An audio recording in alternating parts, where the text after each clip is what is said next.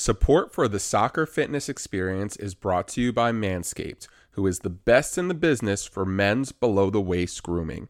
Their products are precision-engineered tools for your family jewels. Now, Manscaped just sent us their Performance Package 4.0, and boys, from personal experience, trust me when I say that your balls will thank you. If you want to have the best below-the-waist grooming experience on earth and support this show, join us and over 4 million men worldwide who trust Manscaped with an exclusive offer. 20% off and free worldwide shipping with promo code SOCCER20 at manscaped.com. That's manscaped.com, promo code SOCCER20. What is up, soccer players? Welcome to this latest episode of the Soccer Fitness Experience. It is me, your co-host Andy, with my main man Berg. Berg, how you doing today, bro? Fresh, rejuvenated. Oh. Told you, came back from Mexico, 6-day vacation, bro. I am nice. Like I could use another week, but you know, I gotta make some money. so I need to go back to work. But Mexico was nice, man. The water was warm, food was unbelievable, and on deck too. Like it's funny. I go to Mexico, and you know, I've never felt hunger. I've never felt hunger at the resort. Like food is on deck, man. I needed that. That was a nice vacation that I was definitely needed. How about you, man?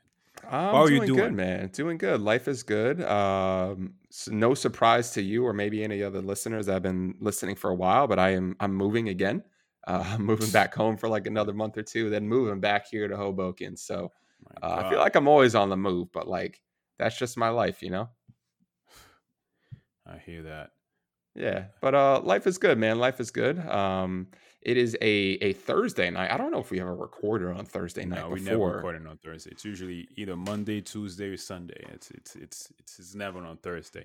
Yeah, but we're recording on a Thursday because we have a very special guest. And this guest is working with us on a partnership between her organization and our podcast. We have Jessica Schwartz from Concussion Corner and Concussion Corner Academy. Jessica, welcome to the show. Thank you for joining us. And yeah, tell the listeners a little bit about yourself. Gentlemen, thank you so much. I'm happy to be the first Thursday night recording person here. So I'm super stoked to kind of open your world to what a Thursday evening does. That's always when the best night of television was. So hopefully that's for podcast too.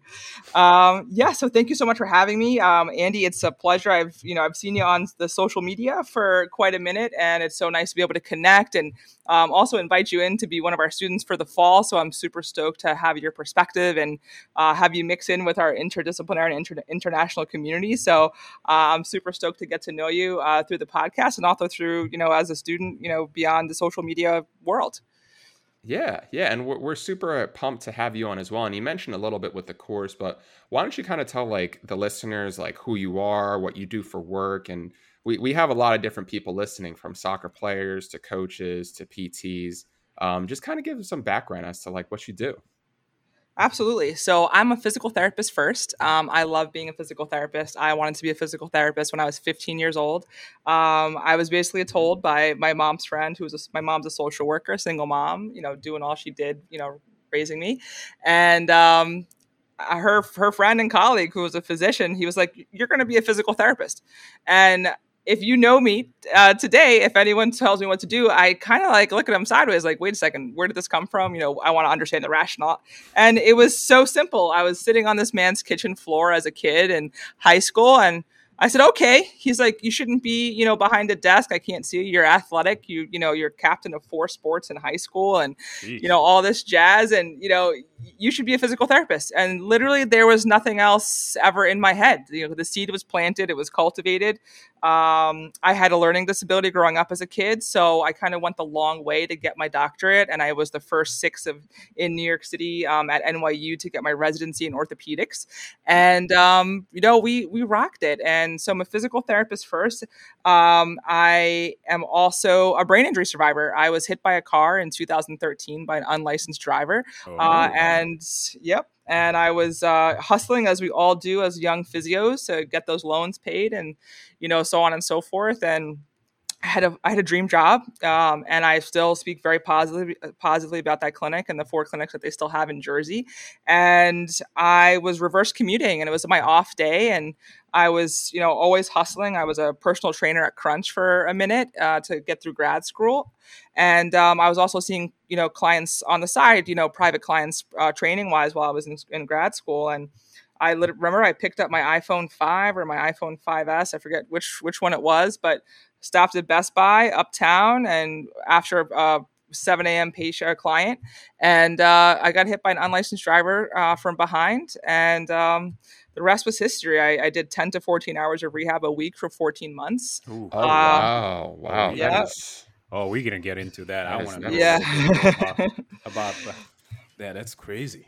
Yeah, so I did all that. I lost my junior partnership, and that was kind of all the things I worked hard for, and I kind of just been recreating myself ever since. And the rest is history. And something similar happened in my trajectory during COVID. We were on the front lines here in New York City, and I lost 94% of my practice. They passed away due to COVID. They didn't move.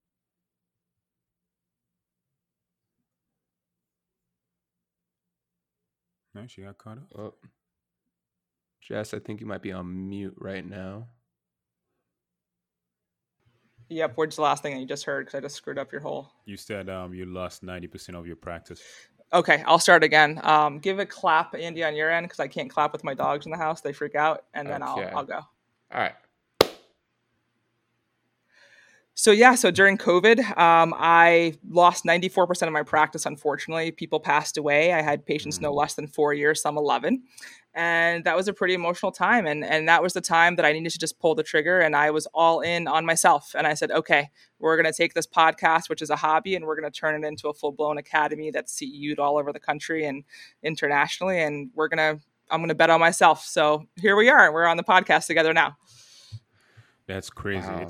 It's so funny how everyone's story just kind of took a turn during the pandemic. Either people got worse or people realized their full potential because of the pandemic, and they were forced to actually bet on themselves.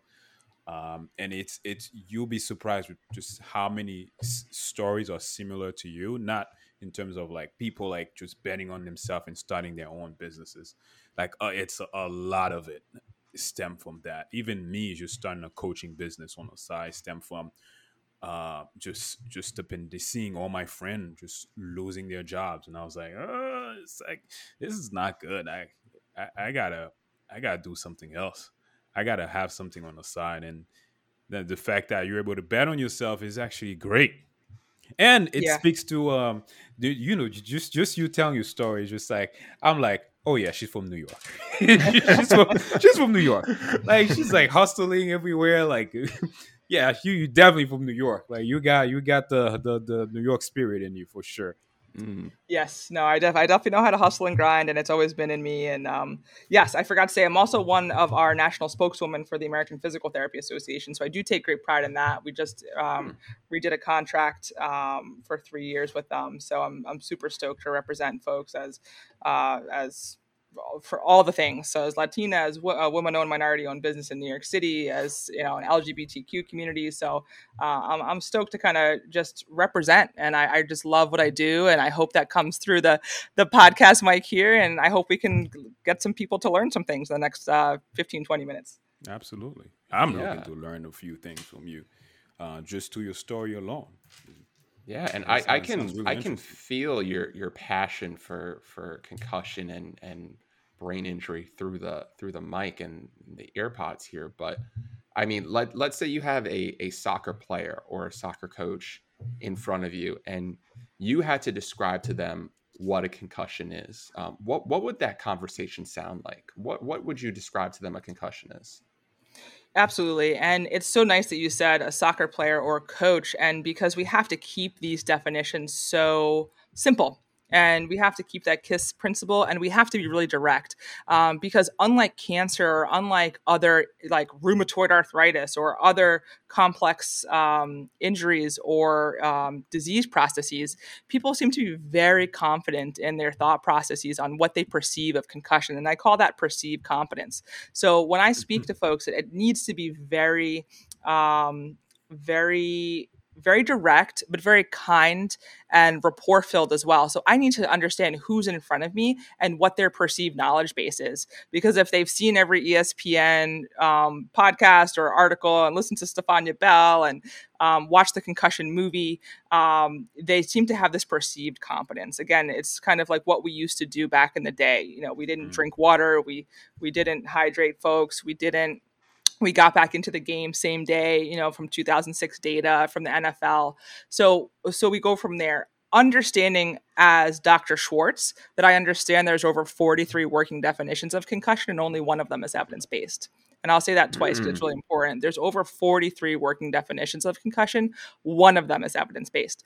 So what we need to do is keep it really simple. And we just need to say that, hey, concussion is a type of brain injury. And it happens anytime your head, neck, or body receives a blow or jolt that causes symptom. And that symptom list is, you know, a long list of symptoms, but anything from, you know, a headache to dizziness to just seeming out of it to your players reporting something, we can talk about that. But yeah. So I keep it really simple. A concussion is a blow or jolt to the head, neck, or body that causes symptom. That's interesting. You said it's only one that's evidence-based. All the other ones were not. And that's especially tough for, I think, players and coaches to really comprehend, because let's say that they want to be progressive and they want to go out and learn on their own. They could open, you're saying like 42, 43 different medical dictionaries, and a lot of them aren't accurate. And, you know, concussion is one that's very different because like you mentioned, the definition's constantly changing. And every 2, 3, 4 years, there's more things coming out. So I think it's wonderful to have someone like you on this podcast to really break down the more recent things that are coming out. And kind of with that, a lot of things have changed, and there's a lot of myths that have gone throughout the years involving concussions and players and coaches. What are some things that you think many players and coaches believe to be true about concussion? And are they actually true? Like, what are the myths that are out there? Well, there's a ton of myths out there. And I just want to preface for folks that are soccer players and coaches, there's something called the Concussion Recognition Tool 5. It's the CRT, the Concussion Recognition Tool 5. And, you know, when I was at the FIFA meeting here in New York City at the Marriott in Times Square, we really need to push these out so people know that these things exist. One, they're free. All you need to do is just Google Concussion Recognition Tool. It comes from the British Journal of Sports Medicine. It's a free open access PDF. I believe in free open access FOAM-Ed, medical education, free FOAM-Ed, free open access. And that's a perfect thing for a coach or a player or a ref to just have in their pocket. And it has everything from red flags to symptoms and memory assessments and things like that. So you don't need to be a doctor to administer these things. In terms of myths, I mean, let's get after it. Myths and facts. I mean, there are 0 phase 3 clinical trials that exist for TBI, traumatic brain injury. So that's number one. So again, we have to come at this with a very humble approach that we may not be in the basement anymore. We might be in like the first or second floor, but we're certainly not in the penthouse with this kind of information. You know, cancer gets trillions of dollars and we get hundreds of millions of dollars to do research every year with concussion and brain injury combined. Those are combined things. Another one is that you have to lose consciousness for concussion. You do not need to lose consciousness. It's very, very important. In fact, we often find that there is a protective mechanism for whatever reason we do not understand. I mean, we have some things, but I won't get into that for the length of this podcast.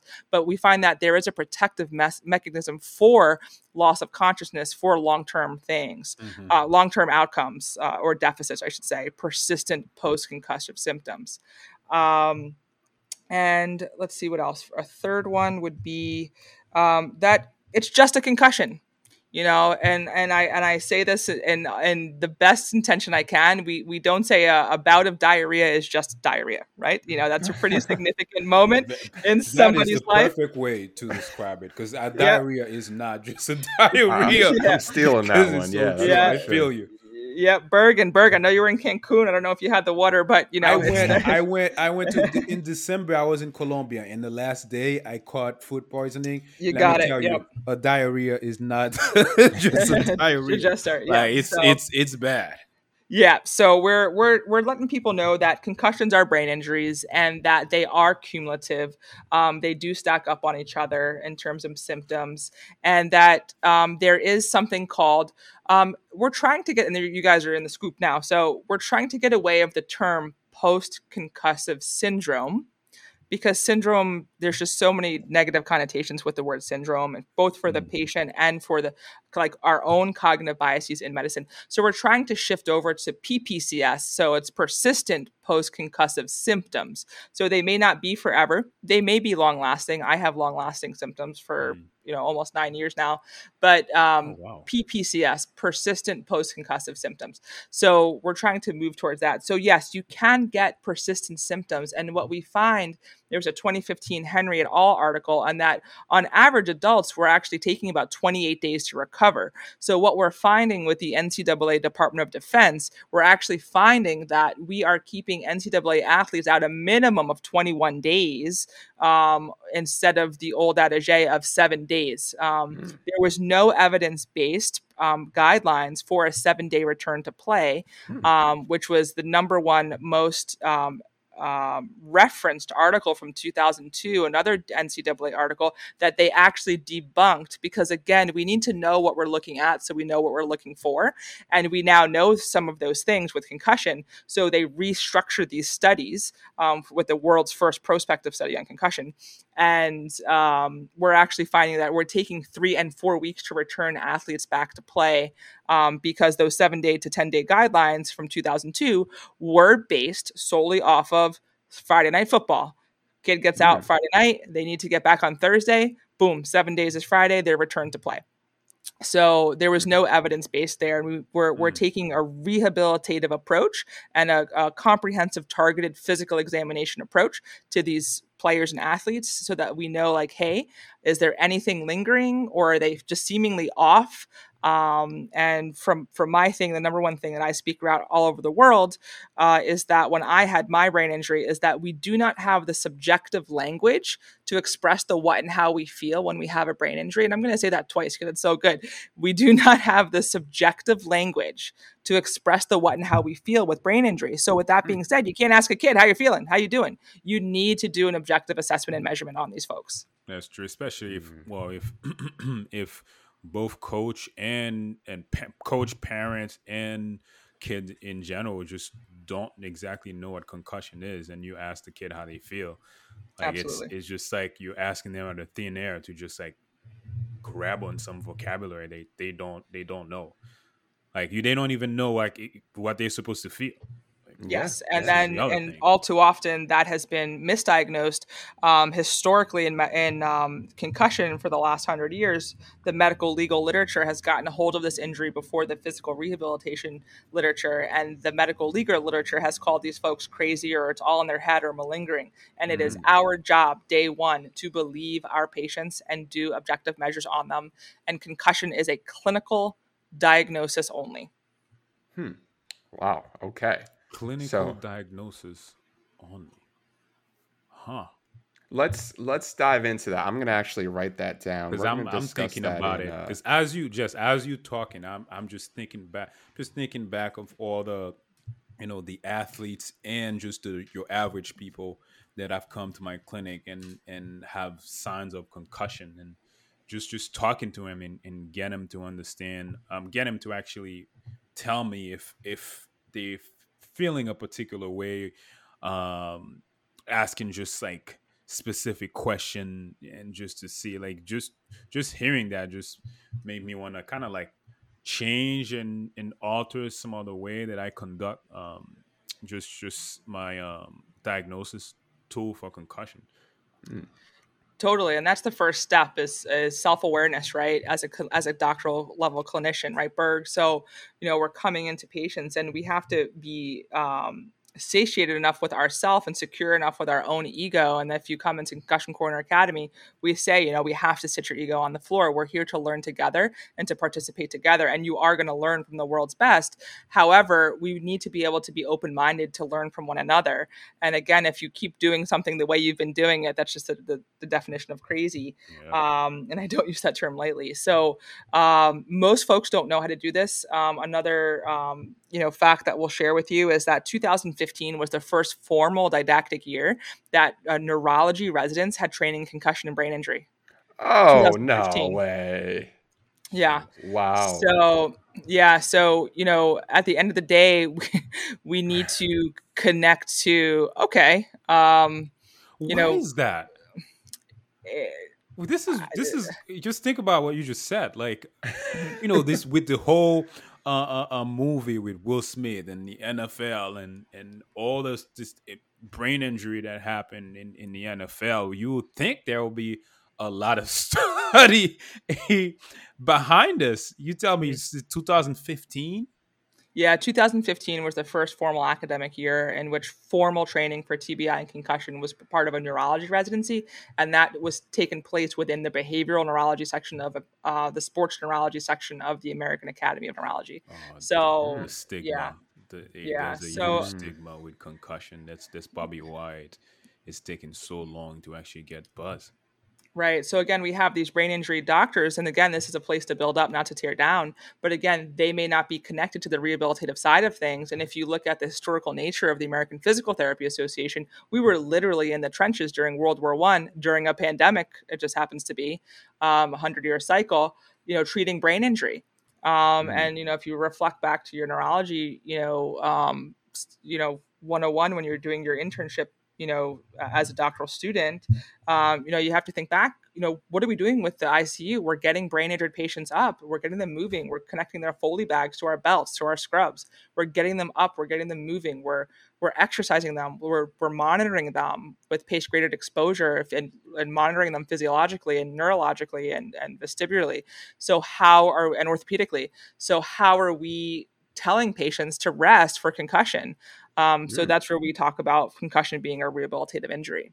That's a great comparison. That is deep. Because it's literally like what you described. It's like similar to, I don't want to say similar, but it's kind of like strength and conditioning physical therapy. Like strength and conditioning is at the higher level.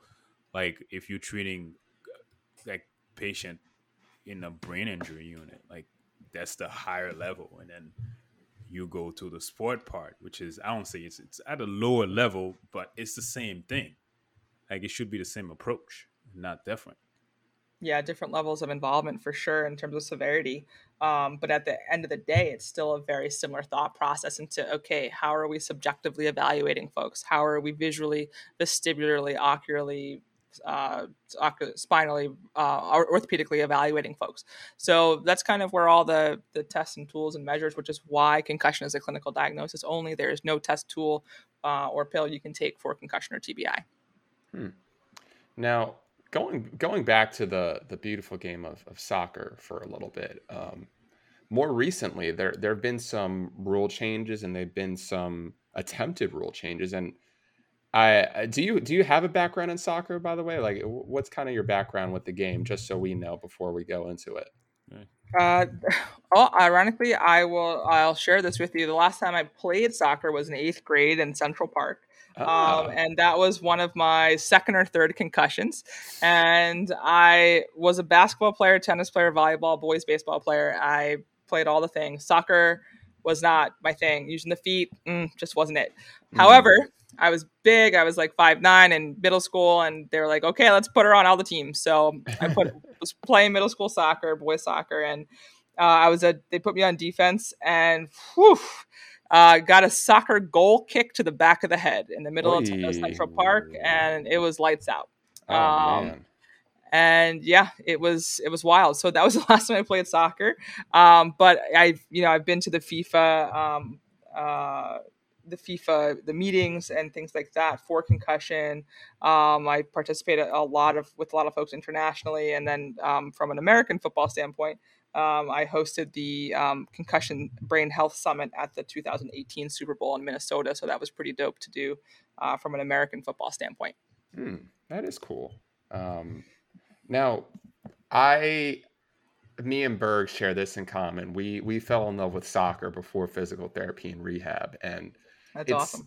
It's tough for us, at least for me, Berg, to change the rules about anything. And whenever people bring up rule changes, I get it's visceral. It's like, oh, I don't want. What are you doing to the game? Like the game, it was perfect the way it was. Like, don't change it. Exactly. And even like soccer recently went from 3 substitutions to 5 substitutions. Even that, I was like, oh, like oof. And a few years ago, people started bringing up the concept of a temporary substitute if a player had a brain injury, because that evaluation does take some time.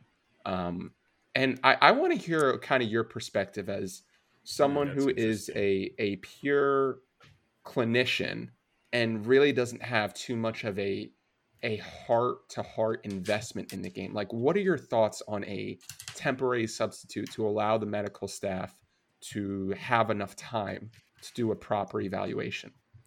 Absolutely. Yeah, I'm totally for it. So here's the issue is that if we just go by the old adage that we're connected to with Ben and Peter Robinson, Ben Robinson was a 14-year-old boy who played rugby in Scotland. And I know his father through social media, and very connected to his story. And Rowan Stringer, who was a 14-year-old or 15-year-old maybe girl who also passed away due to second impact syndrome. So there's really nothing worth, there's no World Cup, there's no award or, ribbon that you can, or any amount of money that you can win. And the testament is also to, players that I know, like Taylor Twellman and Aleko Escadrian, and a lot of those folks that I know quite well, that play professional soccer or played professional soccer. And there is nothing worth living your day-to-day life miserable and unable to negotiate your day-to-day ADLs. So for me, the hard stop is when in doubt, sit them out. You cannot return back to the game. However, with these Buffalo concussion physical exam, protocols and visiovestibular exams and other, 3 to 5 or 7 minutes or less designed for sideline evaluations. I'm totally for that. Evaluate the patient. You don't use this if the patient needs if the player needs a break. There needs to be a mechanism of injury. There needs to be a collision, head or body or neck to player, to ball, or to ground, or to post, bottom line. So there needs to be a mechanism first. And then 2, if there's any loss of consciousness, there's no question that player is out of the game. But if there is any question as to whether there is a concussion or not, because quite frankly, not every time you hit your head, there's a concussion. And that's very important to connect to. There doesn't need to be this doom and gloom. However, if there are signs and symptoms, the player does look dazed or confused, there does need to be an evaluation that happens. And with the way in which the game is, I actually do support substitutes, because then that means that the player is automatically not taken out of the game for good. So there is a chance for them to go back by a licensed healthcare professional. And I say that very intentionally, not necessarily a physician, that we can't just have physicians on the sideline. So we have athletic trainers, we have sports physical therapists trained in sideline, we have sports medicine physicians on the sideline, and folks that are on the sideline. I do not encourage, while I support them being present, we should not be having paramedics doing this type of evaluation.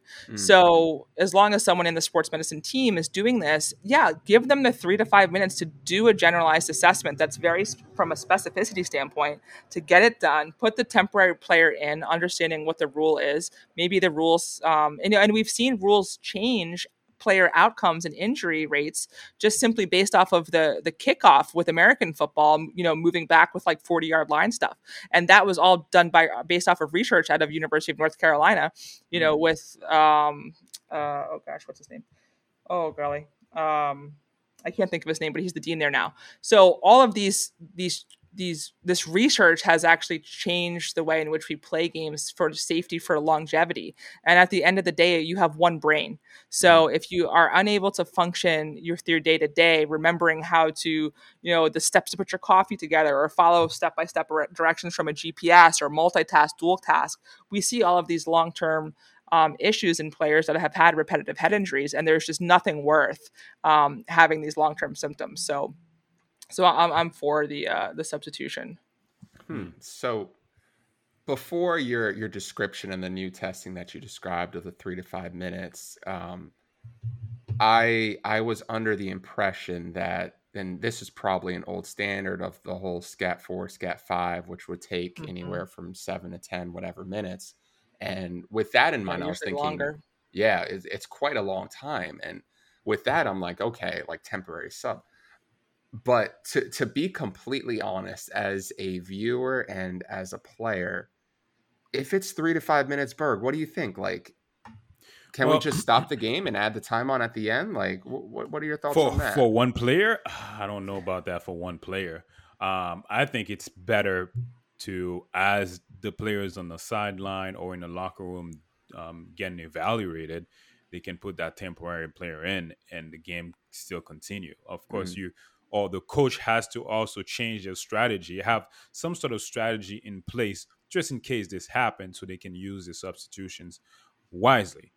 Now, there's a little bit of ego bruise here for that player that got substituted, because think about it, if the injured player comes back, now you have to leave the game and say, all right, man, it's like, all right, bro, I took your spot here, you can have it back. There's a ego here in terms of like, oh man, you really have to, like, you just got in and you imagine you got substituted, right? Ronaldo got hit, right? And they evaluate him for concussion, and then a substitute come in and play for Ronaldo, right? And that substitute score a goal and is on fire within that 5 minutes that he's been on there. And Ronaldo comes back and you're like, you have to go eat the bench again.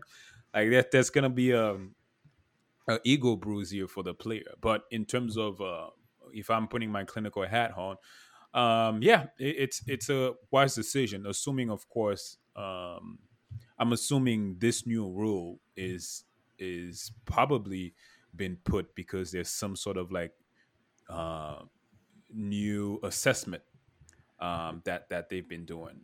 Yeah, this rule is actually, it was brought forward to IFAB, which is the governing body that pretty much decides all the rules of the game. And it was voted down and it was rejected because they said, essentially, with the new rule of 5 substitutions, there's a lot of changes going on.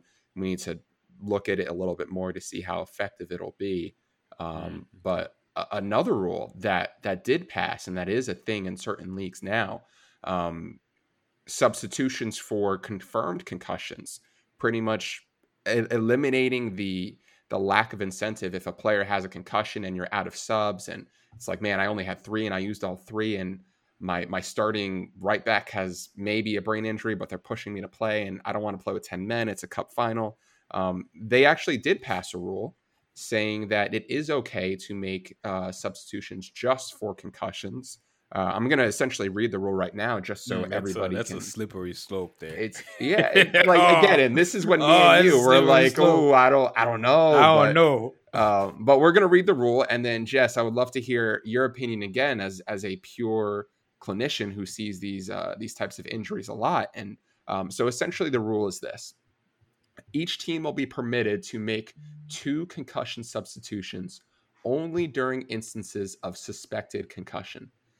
A concussion is a substitution that can be made immediately after a concussion occurs or is suspected, after an on-field assessment and or off-field assessment, or any other time when a concussion occurs or is suspected. This includes when a player has previously been assessed and has returned to the field of play. Essentially, what that rule says is if you think a player is concussed, you can sub them out at any time whatsoever, and it won't go against your 3 or 5 substitutions. And if this does happen, by the way, the other team does get a substitution that they can use unconditionally. Berg, what do you think? And after that, we'll hear from Jess as to what she thinks. I don't know. I just think it's a slippery slope because now they can justify that same rule for any other injury.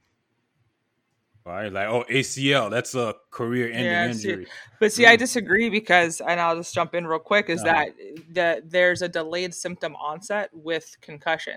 So, and there's no perfect science to diagnose that concussion as it's a clinical diagnosis. And if there's a delayed symptom onset that, comes down after the adrenaline goes away, and neurological signs and symptoms or orthopedic signs and symptoms or just confusion from a cognitive standpoint show up, those can be delayed. So whereas usually if someone's got like a high ankle sprain or an ACL, it's a wrap. So. Yeah, but I feel like players going to have to be educated a lot about concussion just to get everybody on board. But we'll see. They do have to test this out. I just feel like in any games, those rules can be bent.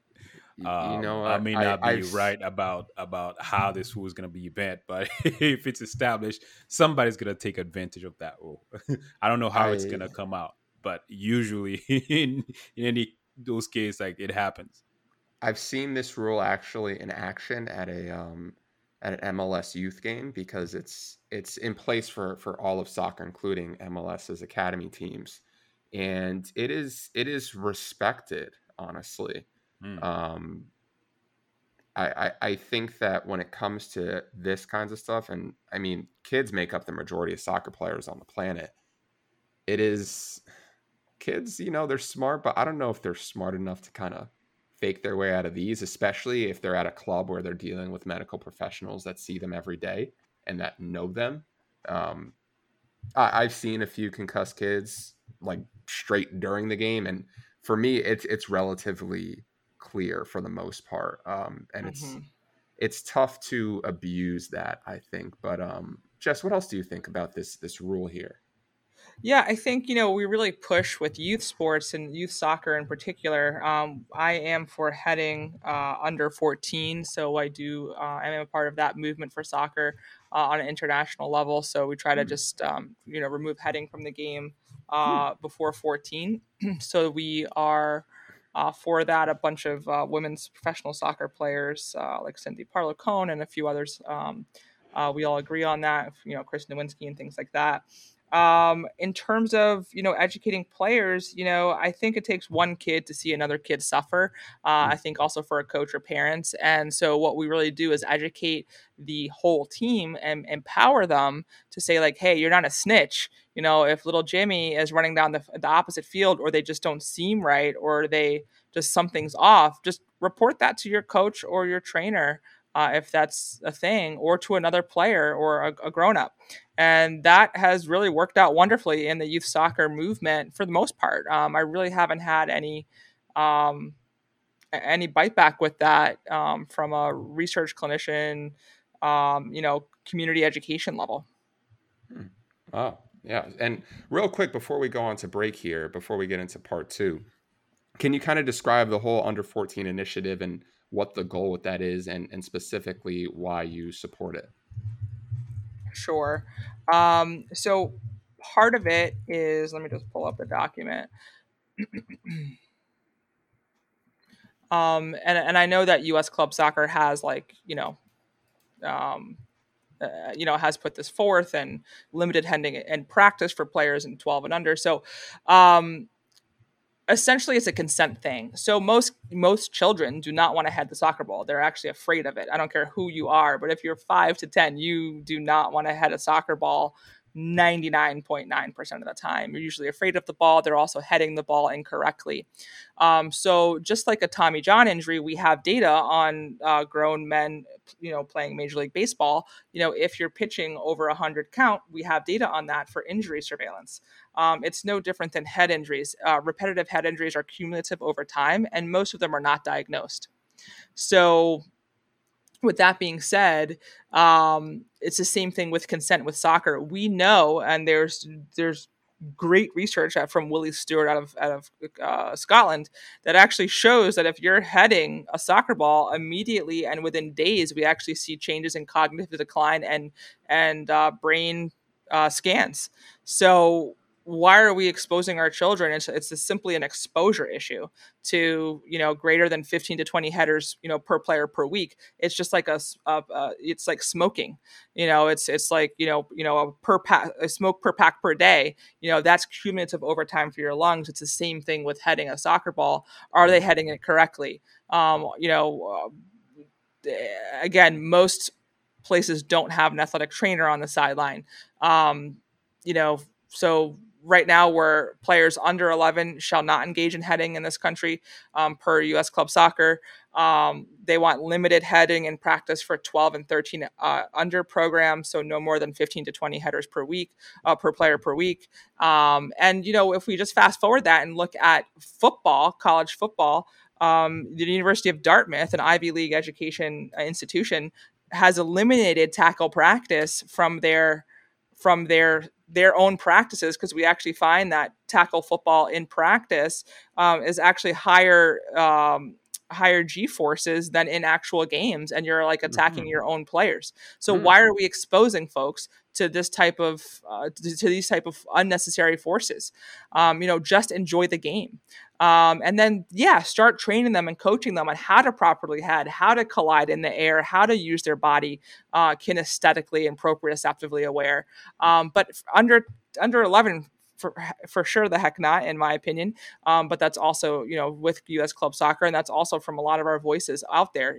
We have that hashtag going, no heading under 14. I forget the actual hashtag, but so it really just comes down to an exposure issue, and we see the data and research for chronic traumatic encephalopathy with these people with high suicide rates and post traumatic stress syndrome and cognitive behavioral issues. And at the end of the day, you don't need to be a doctor of anything. You just know, if you look at that person that played soccer or football or some kind of rugby, they're just not right.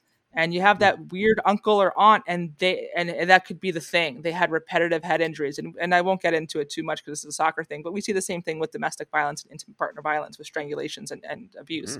So it just becomes down to an exposure issue. So why are we exposing kids who do not have consent, to something that can be potentially harmful, and that we are aware of that as adults? That is a great point. And from the soccer perspective, at the youth level, especially U14, it's all about technical skill, and you're not going to be recruited as a 14-year-old because of your heading. So to that point, there's a lot of other things you can work on. Guys, don't go anywhere. We're about to take a quick break to hear from our sponsor, Vitruve, but stay tuned if you're a clinician, especially for part 2, where we're going to answer a few more clinician-specific questions. So don't go anywhere. Vitruve is a reliable, affordable, and easy-to-use velocity-based training system that allows sports medicine staff to monitor and evaluate an athlete's performance in the gym. There are so many scientific papers supporting velocity-based training, showing how athletes can get stronger, more powerful, and reduce their injury risk. Most of all, it's one of the best ways to maximize athlete intent during a fitness or rehab session. Check out the link in the description to learn more about Vitruve today. Okay, we are back for part 2. This part is a special kind of outro for clinicians only. So if you're a PT, AT, primary care physician, sports physician, this is specifically for you. Jess, you kind of talked about a little bit about your story already, but can you kind of talk to the specifics as to why you started treating concussions and studying concussions specifically? Sure. Yeah. We started a concussion program at my old job, the New Jersey Center of Physical Therapy, somewhere between 2010 and 2013. And I started seeing patients in that capacity. We had a wonderful one-on-one clinic model. And I had a couple patients that just kind of didn't get better in that 7 to 10 day period that was written in the literature at the time. And with that being said, I experienced my own brain injury in 2013. I was hit by an unlicensed driver on October 3rd, 2013, in New York City. And what I thought was, quote unquote, just a concussion, based off of my, data in clinic and, seeing some folks with persistent symptoms in the clinic and rehabbing them. I underwent 10 to 14 hours of rehab a week for 14 months. So from there, that was just my passion. I said, this is it. I'm going to go door to door and knock on like hospitals door, clinicians door, anyone who's going to hear the story. And how can we educate folks that, concussion is a rehabilitative injury? And how can we share the story to also say like, hey, this can also be the face of brain injury. And it doesn't have to be this whole stigmatized, injury as well. How can we advocate for folks who are struggling, who live with day-to-day deficits and things like that, like myself? And how can we educate folks on how to help and treat folks again that have cognitive, neurological, orthopedic,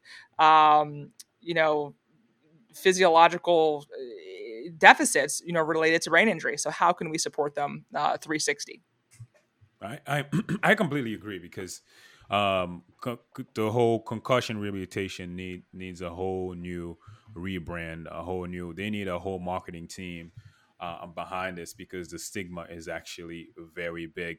Like, every time you think about concussion, like, people always think about sports, but most of the people I've seen at the clinic with concussion are people from motor vehicle accident, your day-to-day rear ending, any sort of car accident. People like seems to have like some sort of like minor concussion symptoms.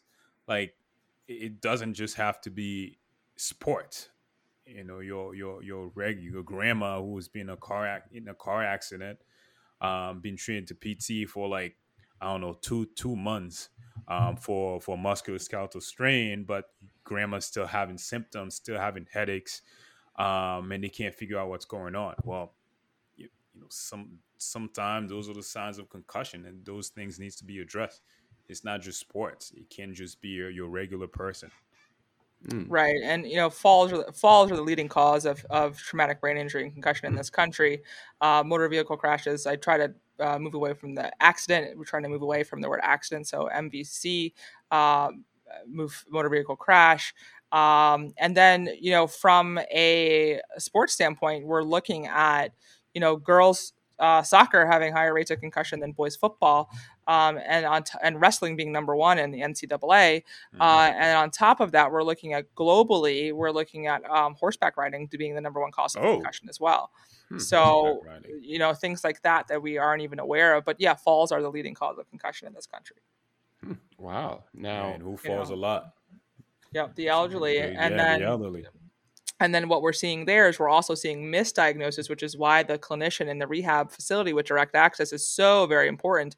That physical therapist with direct access that's doing an intake, because they are maybe triaging the trauma after it was handled in the ED in the emergency department. But then it's like, okay, they treated the big nasty, the thing that could have killed somebody, with an AVN or femoral neck fracture that needs to get pinned, and it is a big surgery and it was dramatic, but someone might have missed a concussion. Or someone had a car crash and they missed the concussion because they had lacerations all over the face and there was blood everywhere. So, or same thing on the soccer field, head-to-head collisions, and they missed the concussion because there was a laceration over the eyebrow. So all these things need to be triaged. And we find psychologists doing intakes, 3 months down the line with people with persistent symptoms that feel, a certain type of way, like they're losing their minds, after, and they may not have been told that they have a head injury. I've seen that, many a time. I've seen that plenty of time. Actually, on a patient of mine, she started crying in the clinic. She's frustrated. I mentioned to her during the initial eval that, with car accident, people experience concussion. Of course, I didn't do my due diligence to explain what concussion is. And then she nodded in agreement. And then 2 months later, like, she's frustrated. She's like, I don't understand. Like, I used to be like cheery and happy, and now I'm just like, like a real old lady. My husband is nice to me and I'm screaming at him for no reason. Like, my mood is like, I was like, oh, this is like, I was like, these are like clear sign that she's still concussed. And then, I explained, now I had to explain to her in detail what was going on. And she's like, oh my God, like, I thought I was going crazy. Like, I thought, like, it's like, no, this is, you're not going crazy. These are, some classic signs of concussion. And then I had to like call the doctor, and then they got her into a concussion clinic. and then she had to basically stop therapy to focus on the concussion. So Mhm. that was nice. Yeah, and I think the inverse thing can happen as well. We see the same thing in men. We see, becoming emotionally labile, and that's not normal. That's AB normal Mm. for folks, and that's very painful for folks. And then they become recluse. So then people start to see the either anger or the pulling back, and then that's what they see, and they're just like, oh, something's not right with Tom or Sarah, but in fact that psychological or psychiatric history is actually related to potentially somatic symptoms that are driving their fear avoidant behavior, or anger, or emotional lability and things like that. So it's, again, not asking someone if they've had a concussion because they've maybe have never been Mhm. diagnosed, but hey, have you ever seen stars? Did you ever fall off a bar stool when you're in college? And did you ever have a headache after that? Those are all concussions. So we need to make sure that we're setting our patients up for success. And the number one thing I educate about is that we make sure that we are validating the patient's That symptom is true. profile that's in front of us, so we can build that rapport and make those breakthroughs and treat those patients. So we talked a lot about what patients and soccer players may not know about concussion, but what are some common things that most PTs out there were in outpatient ortho or outpatient sports. What are we missing? Like, what are the key things we should know about concussion that we might not right now? Right. So the number one thing I see from an outpatient orthopedic physical therapist is that they're just treating the neck, and they're Mm, doing what they Mhm. know best because they do it really well. hmm. And at the same time, they're missing the 360. So it's kind of seeing the trees through the forest and vice versa. So we want to make sure that we're doing a 360-degree comprehensive targeted physical examination on these folks. And we can start with an article out of Sports Health by Matuzak and Letty et al., called the Buffalo Concussion Toolbox. That's a great place to start to read up on things, read up on the British Journal of Sports Medicine. But what happens is that when people, in absence of education, they're unaware that the SCAT5 is not something that should be done besides the sideline and or within the first 48 to 72 hours. So people are SCAT5ing these kids to death, and it just doesn't make any sense from a sensitivity specificity standpoint.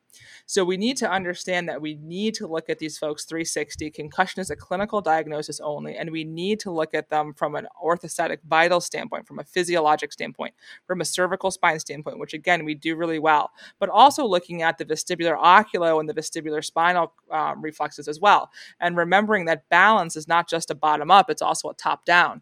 And that's Yes. where orthopedic physical therapists tend to get a little nervous or naivete, not because they don't know how to do these things, it's because they don't practice them often enough. So how do we then educate folks to, hey, let's tap into these skill sets again, let's re-educate and brush up on our cranial nerve exams, fundoscopy, pupil reactivity, smooth pursuits, Mhm. repetitive Yep. saccades, VOR, near point of convergence. And Mhm. again, these things can take 5 to 7 minutes if done in absence of symptom, or patients getting sick in front of you. So again, we understand how to do a vestibulospinal complex tandem gait, to assess that, but really getting into the vestibulo-ocular component, looking at the physiological aspects as well, using a Buffalo concussion physical exam, a Buffalo concussion treadmill test or bike test, depending on what their vestibular involvement or abilities are, or if you have access in the clinic or not, whether it be from a physical mobility issue, from a socioeconomic standpoint, or from other concomitant injuries or comorbidities going on that may restrict them from those things. So again, looking at the visuovestibular system, the cervical spine, the physiological system, including orthostatic vitals, and understanding how to talk to people about pace-graded exposure on how to return to life after living with a brain injury, because they may not understand that their symptom profiles have delayed symptom onset, and that's where folks start to feel crazy. They don't understand that complex visual environments like a mall or a supermarket they may Mhm. see things jumping off the shelves like oscillopsia, and you feel like you dropped LSD, but in fact that's a neurological sign and symptom of a brain injury, and that is something that we do see that's not normal, but that's something that we do see in brain injury. So really trying to get the orthopedic physical therapist to just step away from the neck and look at that patient 360 and have the resources to refer out on day one, which we do very well, especially as residency trained or orthopedic clinical specialists. Yeah, that's very interesting. I, it's definitely something that's needed. The whole up 360 approach that you mentioned, because when I was an intern, I was in my last rotation, and we had this girl who played soccer and had a concussion, and I was doing a vestibular assessment, and like the clinic manager was asking me, "He's like, what are you doing?"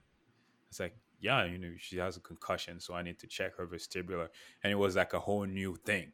And we're talking like 2018, like December 2018. So Yeah, this and is this will happen in not that July of long ago, 2022 as well. So it's not again, that long ago. yeah, it taps into people's fear and anxiety and ego.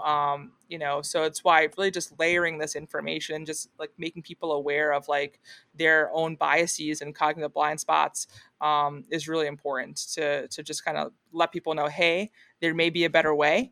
To screw that screw, we might not need to Yeah, do a hammer, but we can maybe use a screwdriver. And here are the tools that are free open access for you, and they may actually be more efficient for your clinic time as well once you get these skills down. So yeah, because it really doesn't take that long.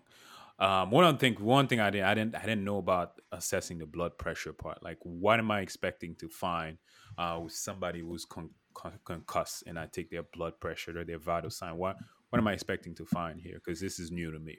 yeah, so we're looking for autonomic dysfunction. So essentially, what we're looking is for anyone that's with an AB normal heart rate. It's usually tachycardic to some Hmm. point, Mm, but we're also looking for orthostatic vitals as well, and that's a little bit more in depth than we probably have time to go in. okay. But we actually see that from a nervous system standpoint. We actually see changes in the response to how the whole system responds to stress, and that stress, looking at orthostatic vitals, which we all know how to do from basic acute care 101. Hmm. We bring that into the outpatient setting. In a 14-year-old seemingly healthy child, we will often see AB normal responses with orthostatic vitals and physiological responses that should be normal in a healthy young athletic population. And even 30, 40, 50 year olds, we do tend to see AB normal responses in orthostatic vitals, and we try to tease that out with doing buffalo concussion treadmill and bike tests. Are really Mm. helpful to assess the physiological system in that capacity. Yeah, Now, I always thought, sorry, and I always thought, I do the treadmill, but I always thought, it's just, let's see if she can get like, let's see if we can exacerbate her symptom with the treadmill, and let's take a note on the time at which she experienced. And I was always looking for headaches for some reason, but I never Mhm. thought about checking like all the vital signs. So that's good to know. Yeah, and that's an objective measure that's has very clear parameters for the buffalo concussion treadmill and bike test, which Dr. Letty has put out there into the world. And they're very systematic ways. We prepare and review any contraindications. We need a treadmill with a 15-degree incline. It's adaptable to 12 degrees if needed. They have a heart rate monitor on. We have a Borg RPE with a 10-point Likert scale Mm. and a recording sheet. And we basically document the concussion VAS, and they walk on a treadmill starting at 3.2 miles per hour at 0-degree incline. And then we progressively increase that by 1 degree per minute until 15 minutes. With then we increase it by speed, so we're looking at frequency, intensity, duration, and then we're documenting the symptom exacerbation as needed. And we're terminating that test if any symptoms beyond 2 on the Likert scale exacerbate. So it's important to connect to that. And the same thing with the bike test. Again, it's a very systematic, subjective way to do and document. Excuse me, it's an increase of 3 or more points on the VAS, but it's a very systematic, way to do things, and very objective. And it really helps, especially with third party payers who may not believe, or workers' comp, or motor vehicle, third party payers and things like that who don't believe the patient is ill.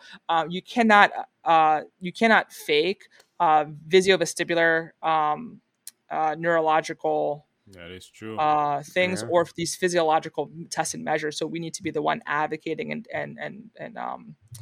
uh, uh, for these folks, and especially low load cardiovascular activity really bathes the brain and this neurotrophic protein called BDNF that helps with memory, that helps with mood, that helps with all the things. And we know that, especially with folks who usually do get some kind of depression, whether it be clinical or not, after a head injury, exercise is a really wonderful thing. And if it can be used as an objective tool and measure to not only help, but treat and be both prognostic and diagnostic, it's a really nice place to be, to have these tools. Now, we've talked a lot about diagnosis, a little bit with treatment. We're obviously going to tie this into your Concussion Corner Academy. Tell us just a little bit about that and why it's important for both clinicians who have a deep-rooted interest in neuro and also PTs like me and Burr who are on the more ortho sports side. Tell us more about it in general. Yeah, absolutely. So, I think as you guys are kind of, going through your own self-discovery right now on this late Thursday evening, of maybe your own blind spots and cognitive biases of concussion and what that means and what it's defined as and how it's treated and objective tools and measures. That's your experience right now, these aha Oprah moments that you're having with yourselves right now and how you can improve yourself for your patients next day is exactly why I formed the Concussion Corner Academy. Is our podcast was in over 60 countries, and we've been interviewing some of the best in the world, like the best in the world. And essentially I was like, okay, I truly believe, and I said this 10 years ago, and I'll say this today in 2022, the concussion patient of today is, I believe, to be more mismanaged than well cared for. There's a greater rate of mismanaged patients in concussion than the very well cared for patient. So I created this mission-driven online community seeking to change outcomes with research while helping direct access clinicians improve their knowledge of the concussive injury. And this is acute to chronic and from peds to geriatric. So our goal is just simply to improve overall awareness and quality of care for concussion patients across the globe with robust educational programming. I have live open office hours with myself 2 to 3 times per week. We have nonprofit partnerships because most everybody else is underfunded.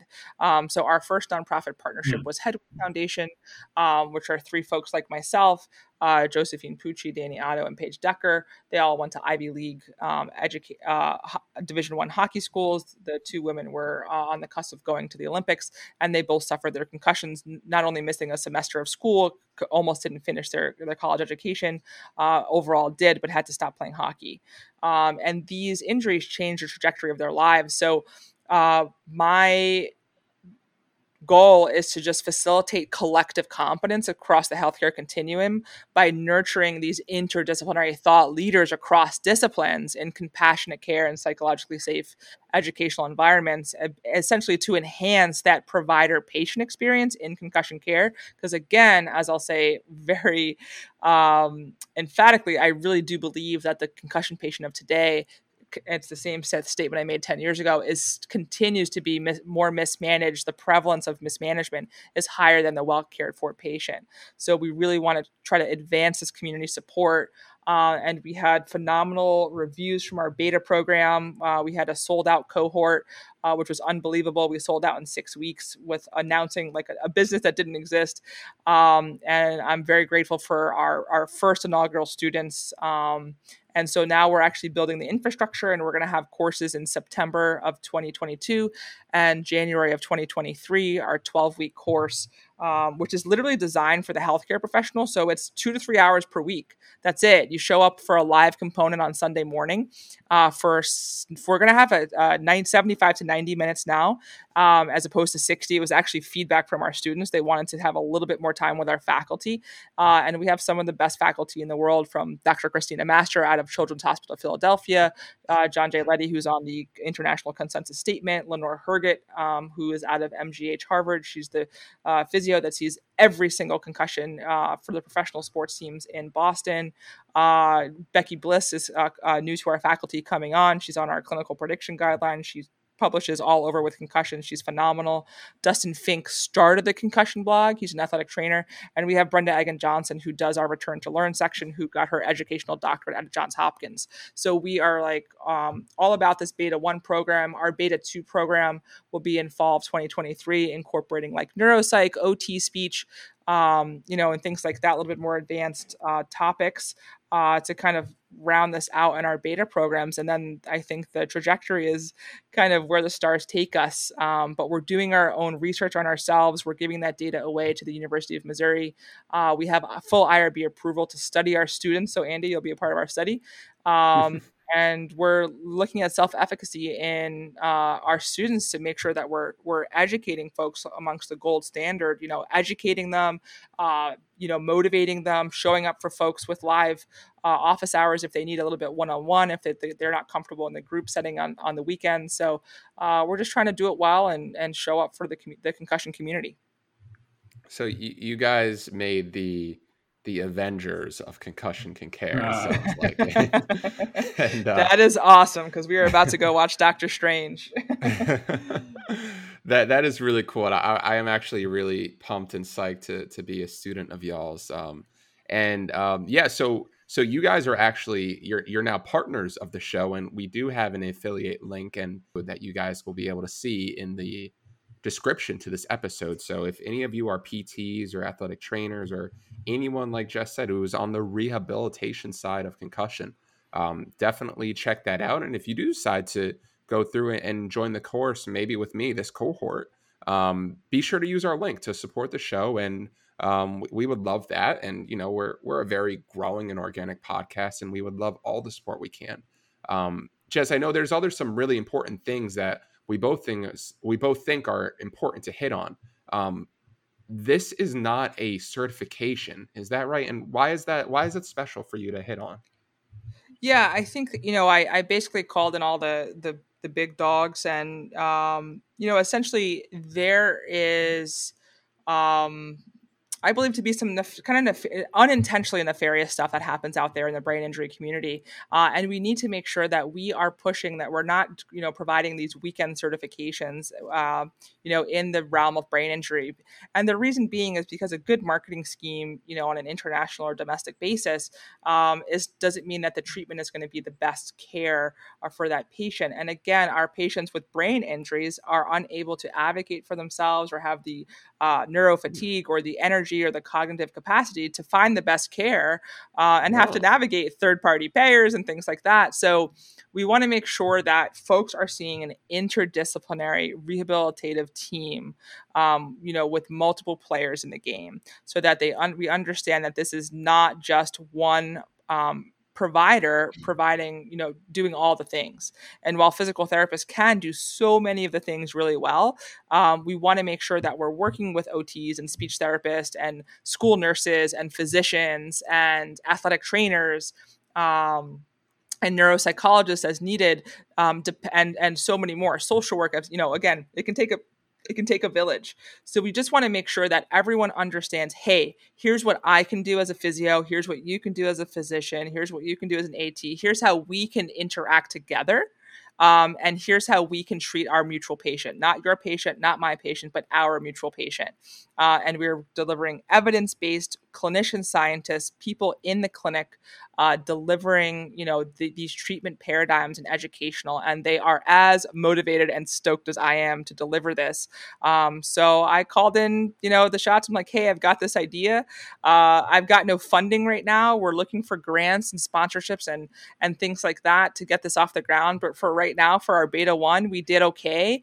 I left 32 people on a wait list because I wanted to make sure I could manage all of the things it takes to manage an academy.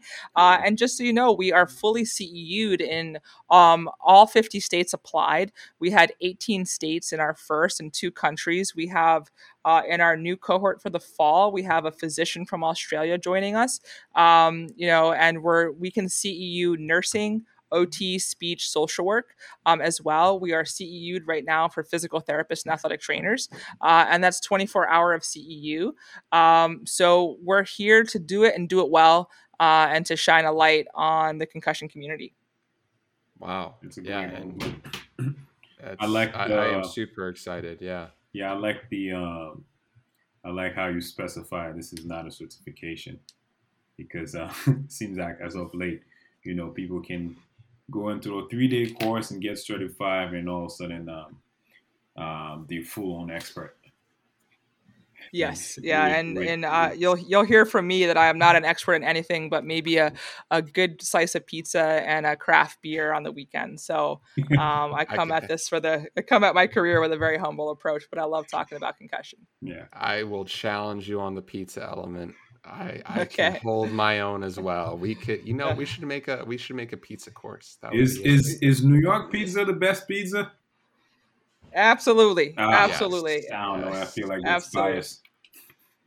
I think New Jersey's is better, but that's just me. But New Jersey has some excellent pizza in Hoboken, actually, and New Jersey does have some good pizza. And I'll give it to actually New Haven as well. New Haven actually does have a solid slice of pizza. I've heard good things. Yes. Yeah. So yeah. Yeah. Jess, thank you so much for coming on the show. Great. You definitely gave so much knowledge. Once again, if you guys are interested in the course, link is in our description. Check it out. Help the show by using that link. And hopefully we can get some more rehab professionals in the course with us. And if you guys do happen to join, I will be very, very happy to learn alongside you in this cohort starting in, what is it, September, I believe? September, yes. We'll let these next two cohorts, one is going to be September 4th. So we let you in on the Sunday of Labor Day weekend. Again, it's designed for the working healthcare professional. So the 60 to 90 minutes, depending on the week, is on demand. You can listen to it like a podcast in your car. You can sit at it with your iPad. You can put it up on an Apple TV or Amazon Stick. Any which way you learn best.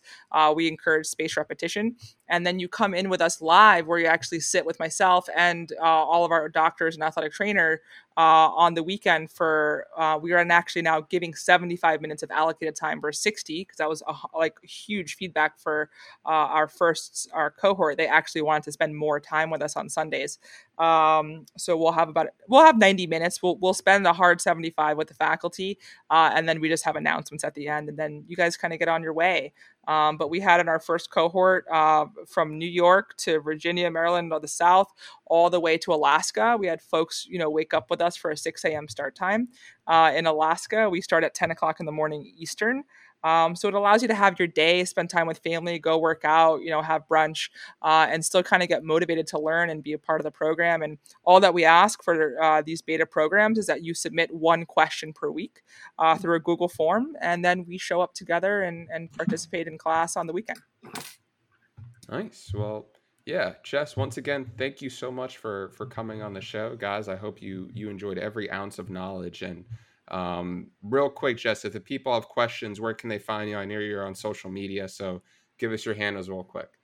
Yeah, absolutely. I think it's easiest to find me at DPT2Go. So it's like Dr. Physical Therapy, DPT, the number 2 go, on Twitter and Instagram. And then we're Concussion Corner on Instagram and Concussion Corner on Twitter, without an E at the end on Twitter, because they have a limitation on characters. So Concussion Corner, CORNR on Twitter. But we're happy we're going to start getting back into our own podcast. We have about 14 episodes recorded that haven't been released, because it's taken a village to build an academy. So a fully CEU'd academy, I should say. So it's just me running the show. So I really appreciate my office manager, Christina, and my partner in life and business, Carolina, who does all of the graphics and motion graphics and editing for me. So, and for you guys.